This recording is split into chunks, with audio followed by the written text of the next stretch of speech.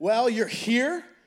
Sunday after Thanksgiving, I'm proud of you. You've done well. You're not in some sort of turkey coma. Good for you. You're not still asleep. If that's happened to you, see a medical professional. That's not healthy. That's not okay. But you've made it. You're on the other side of Black Friday. You're on into the Christmas season. And I feel compelled to use this platform right now to share a little bit of truth with you. And that is that the best part of Thanksgiving is unequivocally the leftover Thanksgiving sandwich, okay? If you don't do this, if you've never experienced the Shekinah glory that descends upon a house when you take the cranberry sauce and the turkey and the stuffing and the gravy and bite into that sandwich, you are missing out. Next year, I've already got it all planned out.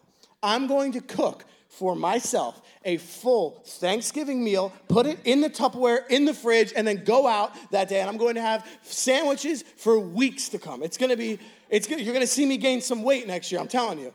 It's going to be great, okay?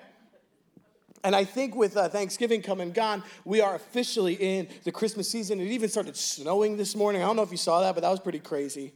And I think I could pretty easily split the room right now if I asked you, when do you start celebrating Christmas? Like, when do you put the lights out, the tree, or trees, depending on who you are? Some people got to have more than one tree in the house. I know who you are. I'm not going to name names, but when do you start turning on the music? When do you take down the fall decorations? Well, this is a pretty controversial topic, okay? I, myself, like to let Thanksgiving kind of breathe and have its day, okay? But I am a man of truth. I like to think that I'm on the side of truth. And so I heard out some of the arguments this year. I was talking with some people in a community group, and we were just talking about how you celebrate or you have the fall aesthetic going on for like 3 months, September, October, November. It's pumpkins and gourds and leaves, and everything's brown and orange for like 3 months, and then you only have a month of Christmas. I was like, that doesn't seem fair. You're right. That seems a little not fair. And then they were like, there's really no good music to listen to. Like, what are you supposed to turn on during the Thanksgiving season? There's no Thanksgiving music. So musicians like Becca, get on this, okay? You got to get a Thanksgiving song written. Well, actually, there's an artist by the name of Ben Rector, if you've heard of him. He's an awesome artist who loves the Lord, and he released a song called the Thanksgiving Song. So you should go listen to it on your car ride home because it's really good. And I listened to it on Thanksgiving. And but I don't know if you knew this, but today actually marks in church tradition the first day of the Christmas season. Like, according to the church calendar, what's called the liturgical year, today, this Sunday, marks the beginning of Advent, which goes all the way up to December 24th, right before Christmas. And so I'm not telling you that, you're wrong if you believe that you should listen to Christmas music, but I am saying that like 1,500 years of church tradition would say that you're wrong, and you might have something to talk to the church fathers about. See, the liturgical year of the church calendar sounds like this weird thing. Like, what does that mean? Basically, it is a calendar that's mostly agreed upon by the Christian church all over the world, and it tells us when certain holidays and special events kind of lie, because if you've ever noticed, like, Easter will be at the end of April one year and the beginning of April another year. It's because there's all these, 3 weeks after this, but 8 weeks before this, and there's all this math that has to happen, and so the liturgical calendar just kind of does it for you and lets you know when everything is supposed to start. And so Advent starts on the 4th week before Christmas. So the 4th Sunday before Christmas is the beginning of the Advent. And I know something like the church calendar might actually bring up some feelings inside of you, especially if you've come from a church background that was very legalistic or very ritualistic. It might even seem like something that is oppressive or that is meant to restrict you and take away from your relationship with the Lord and put you in a box of religion. And what I actually want to share with your heart today is the heart behind something like the church calendar is not to restrict you, not to oppress you, not to get you caught up in rituals. It was actually designed for you to build a rhythm of devotion to God in your life. To say, okay, during these 4 weeks or during these few days, we're going to shift our focus, shift our attention to this thing about God or this thing about Jesus or this thing about who we are in the light of what Jesus has done. It is not meant to oppress you, although I'm sure it has been used that way, but it's meant to build a rhythm into your life. And that's really what I want to get at today as we talk about the Advent. Maybe you have no idea what I'm talking about. Like, you don't know what the word Advent means. You don't know what the liturgical calendar means. That's fine. That's all good. I'm glad that you're here today. And Advent, the word Advent, comes from the Latin word which means coming. It literally means the celebration and the anticipation of Jesus' coming. And if you're like me, then the first question that pops into your head is, which coming? Like, which one are we talking about? The first coming, where he comes as a baby, and his ministry and his life and his death and his resurrection? Or are we talking about the second coming, which is yet to happen, where he will bring his kingdom into fulfillment? And what I love about the Advent is it looks both backwards and forwards. It looks backwards at Jesus' birth, the miracle that took place in Jesus' birth, his ministry, his death, and his resurrection. But it simultaneously looks forward and longs for the return of Jesus, when he will come and he will make all things new again, that he will renew all creation and bring the fullness of his kingdom here on earth and in heaven. And so I don't know what your traditions look like. I don't know what it looks like for you to celebrate Christmas. But I think the Advent wants to point our attention to something more than the image of a baby in a manger, or just the birth narrative of Jesus. Although it's not less than that. It's not unimportant. I think it's extremely important. But I think it's so much more than just this image that we get caught up in of a baby in a manger. I think it really is designed to shift your focus to the kingdom of God that's at hand. And how do we live in that? How do we walk in that? How do we play out in that tension that we live in as believers? Because there is tension there. See, there's tension in this idea that theologians call already but not yet. Everyone say already but not yet. Already but not yet is this idea in theology that Jesus' kingdom has already been instituted in his ministry, but it has not yet been fulfilled in his second coming. And so you and I live in this kind of in-between phase of history, this tension where Jesus' kingdom is already at hand, but it has not yet been fulfilled. And we need to figure out how we walk in that, what role we play in that kingdom. That we are a people waiting for, longing for a future kingdom in the midst of a broken world that's still hurting, that's still longing for some sort of salvation, in a world where there are people who haven't heard who Jesus is and what he has done for them. And I think our problem is that we don't think this way as believers. Like, this isn't the way that we view our lives. This isn't the way that we view the world. I'm not calling anyone out, and I pray that this isn't you, but I think the modern American Christian, the kind of casual churchgoer, would view their life in this way. 1, try your best to be a good person. 2, go to church when it's convenient. 3, give or serve if convenient. If you do both, you're like the best Christian ever. And wait until you die or Jesus comes back so that you can go to heaven. That is kind of the average worldview of a Christian. Nothing about kingdom living, nothing about what does it mean for us to live in this tension, this in-between phase where Jesus' kingdom has already been instituted but not yet been fulfilled. And it's okay that that's not on the forefront of your mind. But that's what the Advent is designed to do. When something falls from the forefront of your mind, it's designed to shift your focus, to shift your attention back to, hey, let's look at this concept of already not yet. Let's look at what it means for us to live in this phase of history right now, where we know that Jesus is king, we know that he is victorious, but at the same time we are waiting for him to come back and bring the fulfillment of what he has done. And if you're not a follower of Jesus and you're joining us, whether you're joining us online or you are with us in the room, man, I'm grateful and thankful that you're here. And my hope for you today is that you will see that there is a place for you in Jesus' kingdom. Like, as we talk about what does Jesus' kingdom look like, what does it mean for us to walk in it, I hope that you'll see that there is a place for you in his kingdom. I don't know if you felt cast aside by the world. Maybe you felt cast aside by the church. And if that's you, let me just break for a second and say that I'm sorry that you have been cast away, rejected by Christians, because that's not God's heart for you. And I'm so glad that you're here or that you're just joining us for this morning. And maybe you feel far, maybe you feel too far gone, or that the love of God could never apply to you. And if that's you today, it's my hope that you'll see the truth of who Jesus is, what he has done for you, and the place that he has carved out in his kingdom for you.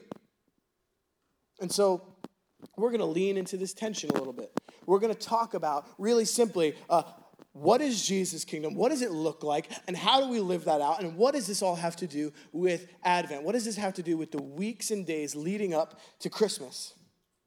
And so we're going to spend our time together in Luke chapter 3. And this is not a birth narrative. This is not a Christmassy passage. This is a sermon actually preached by John the Baptist as he's preparing the way for Jesus' ministry. And it's coming at a time where Israel is longing for their Messiah. They have been oppressed and abused, beaten, murdered in large numbers. They have been taken into exile by Babylonians. They've been scattered by Assyrians. Then there is a moment of peace, not before the Romans come in and occupy them.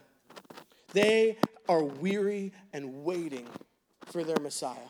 But at the same time, they have wandered so far from God's heart. The religious leaders have come to this place where they have instituted laws and rules. It's more about moral perfection and more about following certain rules and codes than it is about devotion to God and love for people. And so they've wandered so far from God's heart. And John is going to come in here in this message, in this sermon that he preaches, and kind of call out the tendencies of that day and talk about what Jesus' kingdom is and how citizens and representatives of that kingdom live their lives. And so we're going to start in verse 4 of Luke 3. And John says this, "As it is written in the book of the word of the prophet Isaiah, a voice of one crying out in the wilderness, prepare the way for the Lord. Make his path straight. Every valley will be filled and every mountain and hill will be made low. The crooked will become straight and the rough ways smooth, and everyone will see the salvation of God." Now, John here is quoting Isaiah 40, verses 3 through 5. You can actually look that up and see those words. And as we talked about in our evidence series, Doug talked about how the words of the prophets point to the coming of Jesus, point to the work of Jesus. And that's what John is highlighting here. And I think at first these words can be a little confusing. Like when I was younger, I thought this was like about travel. Like I was like, hey, he's talking about like make the road straight and bring everything low and flat. This way Jesus, when he's coming into town, he can just like come in kind of straightforward. There's no obstacles in the way. And really, this has nothing to do with that. It's not about travel. This is much more symbolic than that. See, what he's getting at is high things being brought low and low things being raised up. See, in Jesus' kingdom, in the finished work of Jesus Christ, everyone is on equal ground. There is not a person who is more or less worthy of God's love. There is not a person who is more or less worthy or deserving of God's salvation. We are on equal footing. The playing field has been leveled. So I don't know if you're feeling like you're too far gone or you're feeling like you're not good enough, or if only they knew the things that I've done. Joe, if only you knew what I had just done, you would kick me out of this church.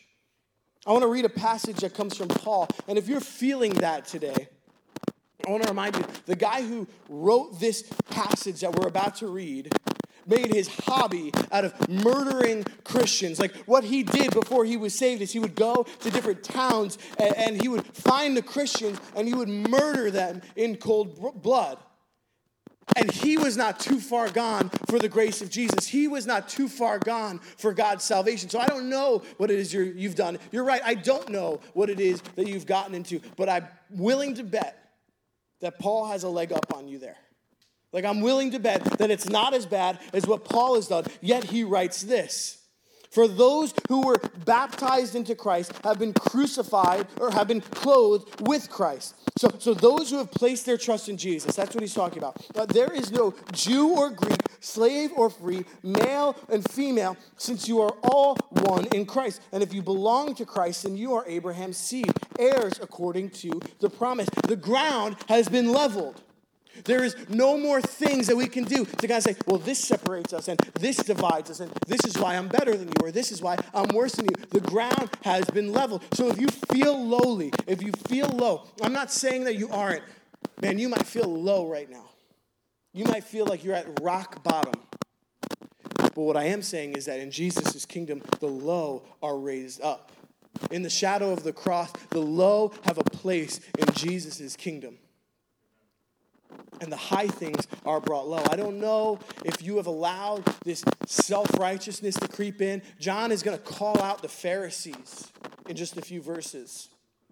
And what he's doing is he's calling out this self-righteousness that has crept into the hearts of people. And so I don't know if you're sitting here and you're thinking, I'm better than the person next to me. I'm more deserving of recognition or glory because of my spirituality, how close I am to God or how good I am of a person. If that's you, I just want to warn you, or I want to let these words be a warning to you, that in Jesus' kingdom, the high and lofty things are brought low. Jesus said, I love when Jesus says in his ministry, in my kingdom, those who count themselves as first will be last. This isn't my warning. This is scripture. That there is a judgment for those who count themselves as better than others, because in Jesus' kingdom, the ground has been leveled. The divisions that we make no longer exist. And then the verses in Isaiah talk about the paths being made flat and smooth. That there is no longer any obstacles between you and God.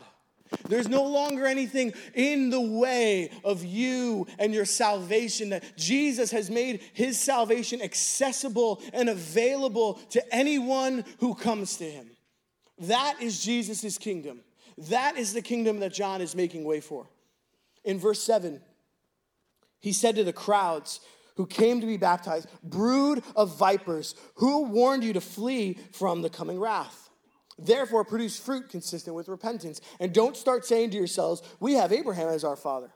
For I tell you, God is able to raise up children for Abraham from these stones. The axe is already at the root of the tree. Therefore, every tree that doesn't produce good fruit will be cut down and thrown into the fire. And so John, he's kind of really getting his prophetic fire going here. He's really like going Old Testament on these guys a little bit.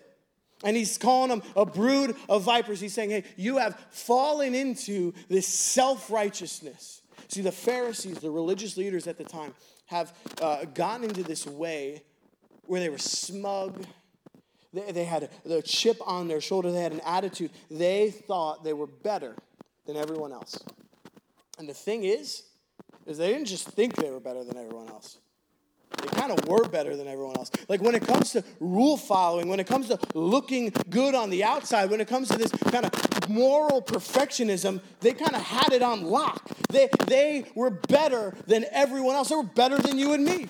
Like, I don't know if you're sitting here like, I haven't missed a quiet time in a couple weeks, man. Like, I'm doing pretty good. The Pharisees had the entire Pentateuch memorized. That's Genesis, Exodus, Leviticus, Numbers, Deuteronomy. 187 chapters, 5,888 verses of Scripture, completely committed to memory and more.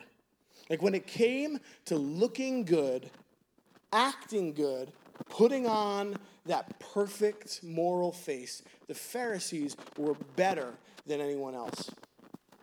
But it didn't lead them to devotion to God. It didn't lead them to a care for the people around them. It actually led them to self-righteousness. It led them to this kind of arrogant, ivory towering, I'm going to separate myself from the unclean heathens of the world, and I'm going to float above the crowds as I pretend how high and mighty and amazing I am.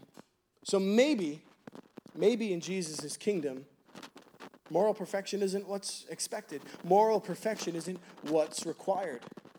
I think actually John says exactly what's required. He says, produce fruit consistent with repentance. Produce fruit consistent with repentance. It's not about being perfect. It's not about obeying these laws and these rules. It's actually about having a life marked by repentance. And here's the thing about repentance. Two things. One, I think we often miss what repentance really is. Repentance is not going to God and apologizing and asking for forgiveness. And like even the way that plays out, like God kind of knows what you've done, right? So going to him and telling him what you've done kind of doesn't make a whole lot of sense. And then asking for forgiveness when you know you've already been forgiven also kind of doesn't make a lot of sense. So that's not what repentance really is. That's confession. And I think confession is healthy. I think confession is important. I think going to people in your life and sitting before the Lord and just saying, hey, I recognize in myself that I've done this. I've sinned against you. And so I'm going to ask for your forgiveness as an exercise of confession. I think that that's amazing. I think that's healthy. But that's not repentance. That's not repentance. Repentance is a physical word. Repentance means to turn away from your sin and to turn towards God. It means to cut it out. It means to take the things that are drawing your attention away from God, leading you off the path of righteousness that he has for you, and to cut them out of your life, to course correct, to turn away and fix your eyes back on Jesus. That's what repentance is. We're called to live a life marked by that practice. And the other thing that I think we miss with repentance is it's not just a one-time thing. Like you don't repent once when you get saved and think that that's it and life's good and you don't really have to do that. No, you have to have a routine of repentance built into your life. You need to be consistently and constantly looking at yourself, looking at your heart, matching yourself up with the words of Scripture and saying, are there parts of me that need to change? Am I living this? Am I believing this? If not, I need to change something. I need to make a decision. There's a decision in repentance to turn away from those things. And then he says that produces fruit, that there is a fruit then consistent with repentance. And that fruit is a devotion to the Lord and a joy in life that just cannot be matched by the rule-following self-righteousness that the Pharisees had adopted. And as John's going to talk about, there are more fruit consistent with repentance that are a part of kingdom living. I love in verse 10 and the following, he kind of gets into this with the crowds that are listening to him. He says, or they say to him, what then should we do? The crowds were asking him.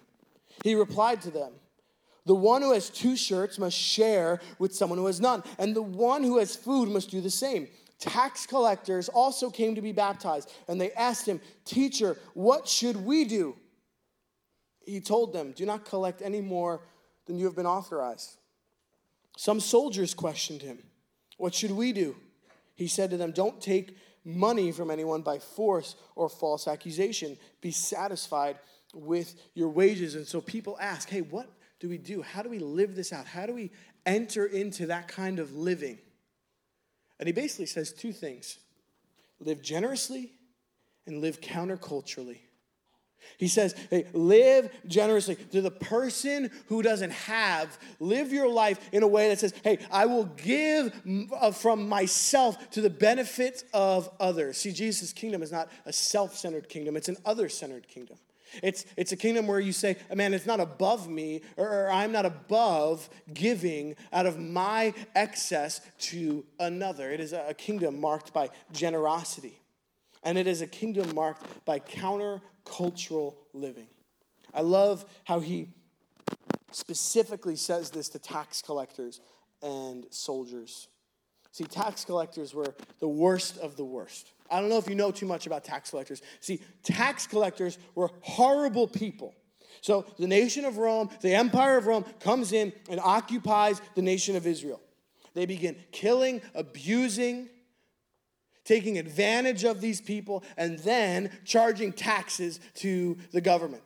And they need tax collectors to come and help them collect taxes from the people. And so who do they get? They get actual Israelite citizens to become a part of that. So imagine being a citizen of Israel and volunteering, applying to work for this oppressive government that you've seen kill and abuse your people so you could take their money.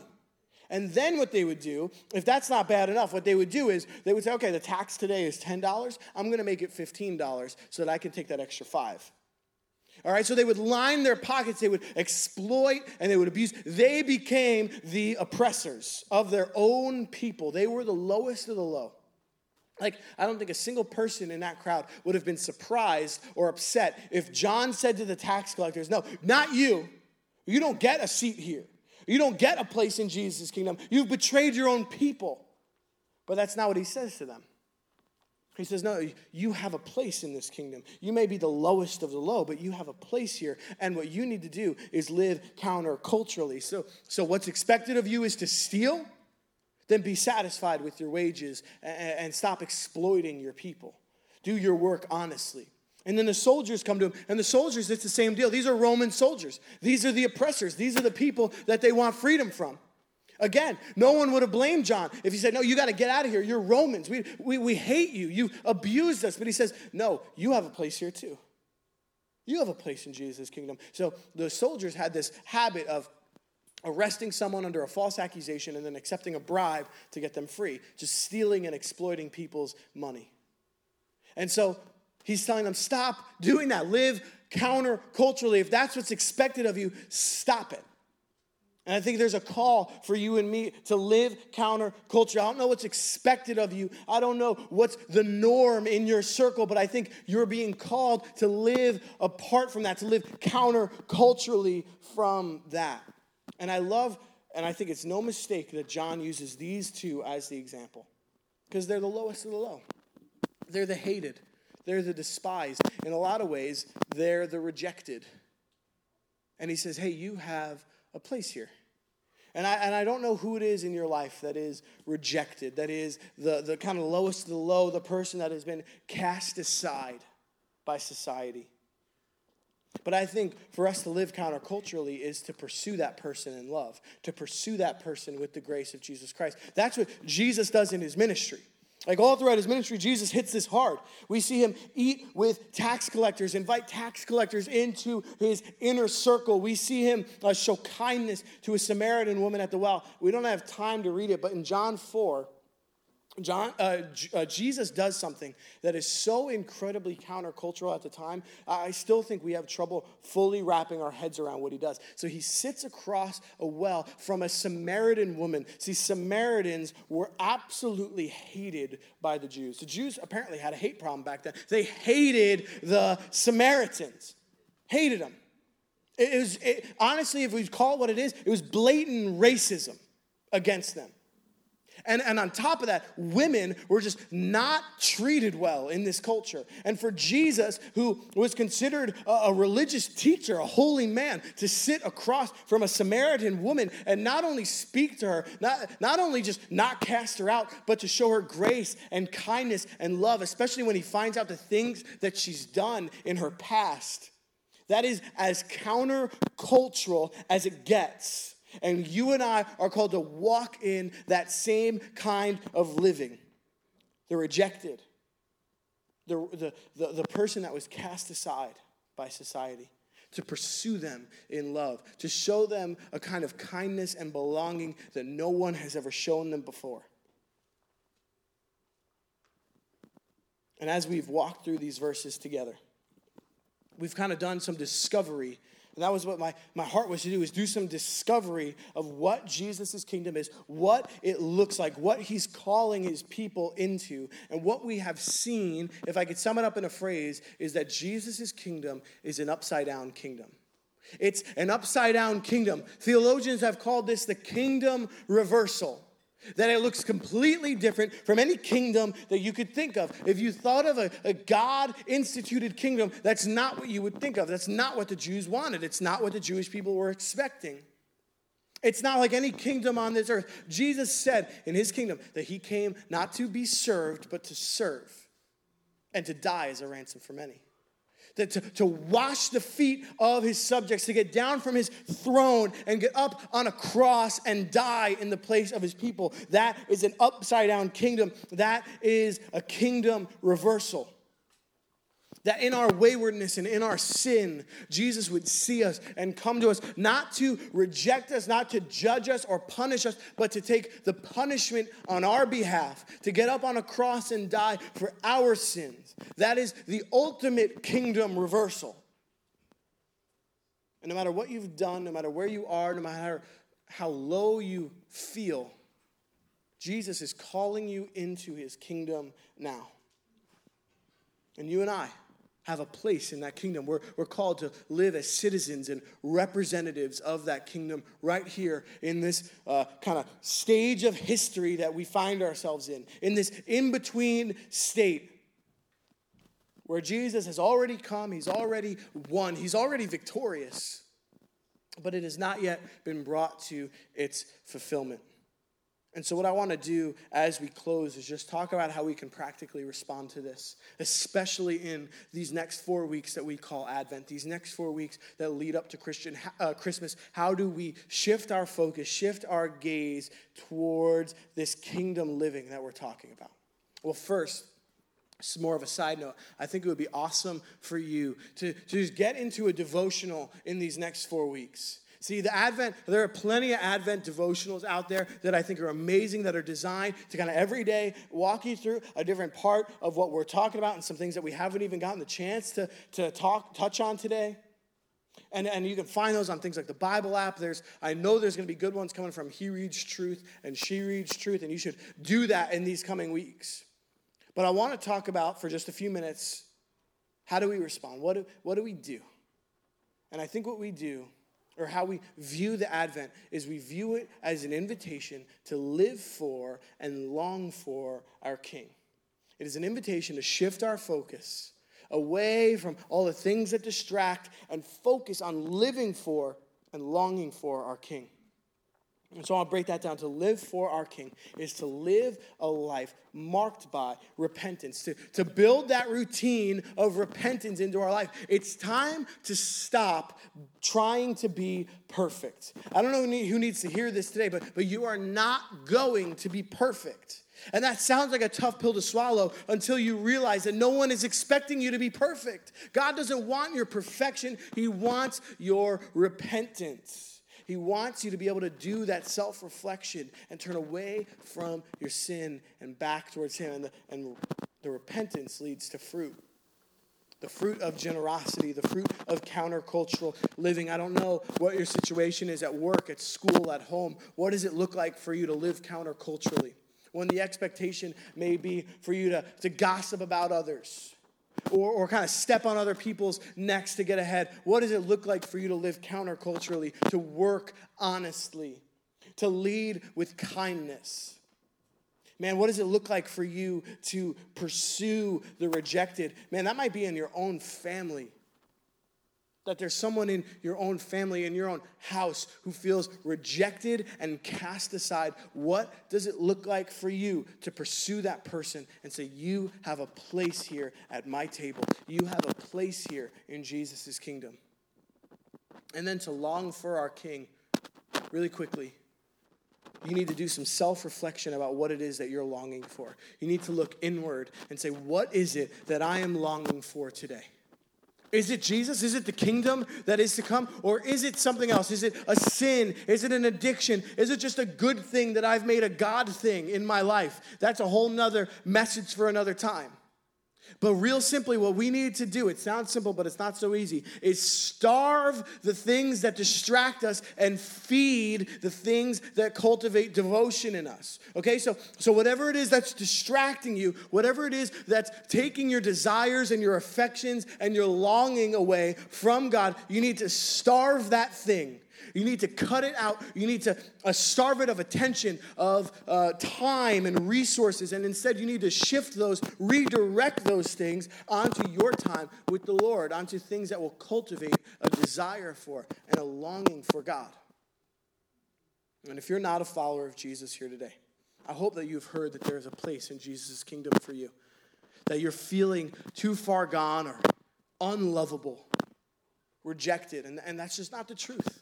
That's not the truth. Jesus has a place in His kingdom for you. He died on the cross for you and rose again to give you new life, to give you a place at His table. He has that in store for you today. And if you want to begin a relationship with Jesus, I'm going to give you an opportunity to do that in just a second.